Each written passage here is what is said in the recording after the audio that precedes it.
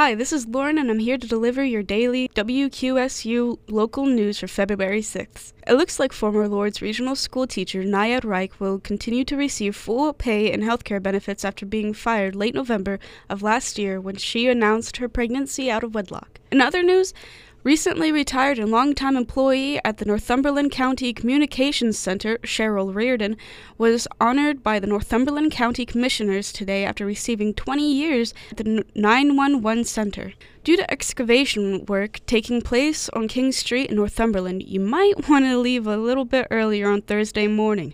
According to PennDOT, lane restriction will take place between Water Street and Priestley Bridge to Packer Island from 8 a.m. till 3 p.m. Tyrone Wade, 42, and Rachel Anderson, 31, of 603 Main Street in Watsontown have been arrested and are facing multiple charges after their apartment was searched by police on Monday. According to police, officers found 38 grams of cocaine, 3 scales, and $900 in cash, as well as drug packaging materials, 2 cell phones, and 2 computers. Both have been committed to Northumberland County Prison, according to police. Wade was given a bail set at $100,000, and Anderson was given a bail set at $25,000.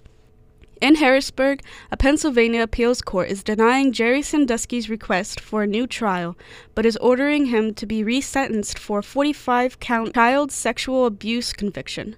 Superior Court on Tuesday said Sandusky was improperly sentenced using mandatory minimums. The 75-year-old former Penn State assistant football coach was sentenced in 2012 to 30 to 60 years in state prison for sexual abuse of 10 boys. Victims testified that he subjected them to a range of abuse, from grooming to violent sexual attacks.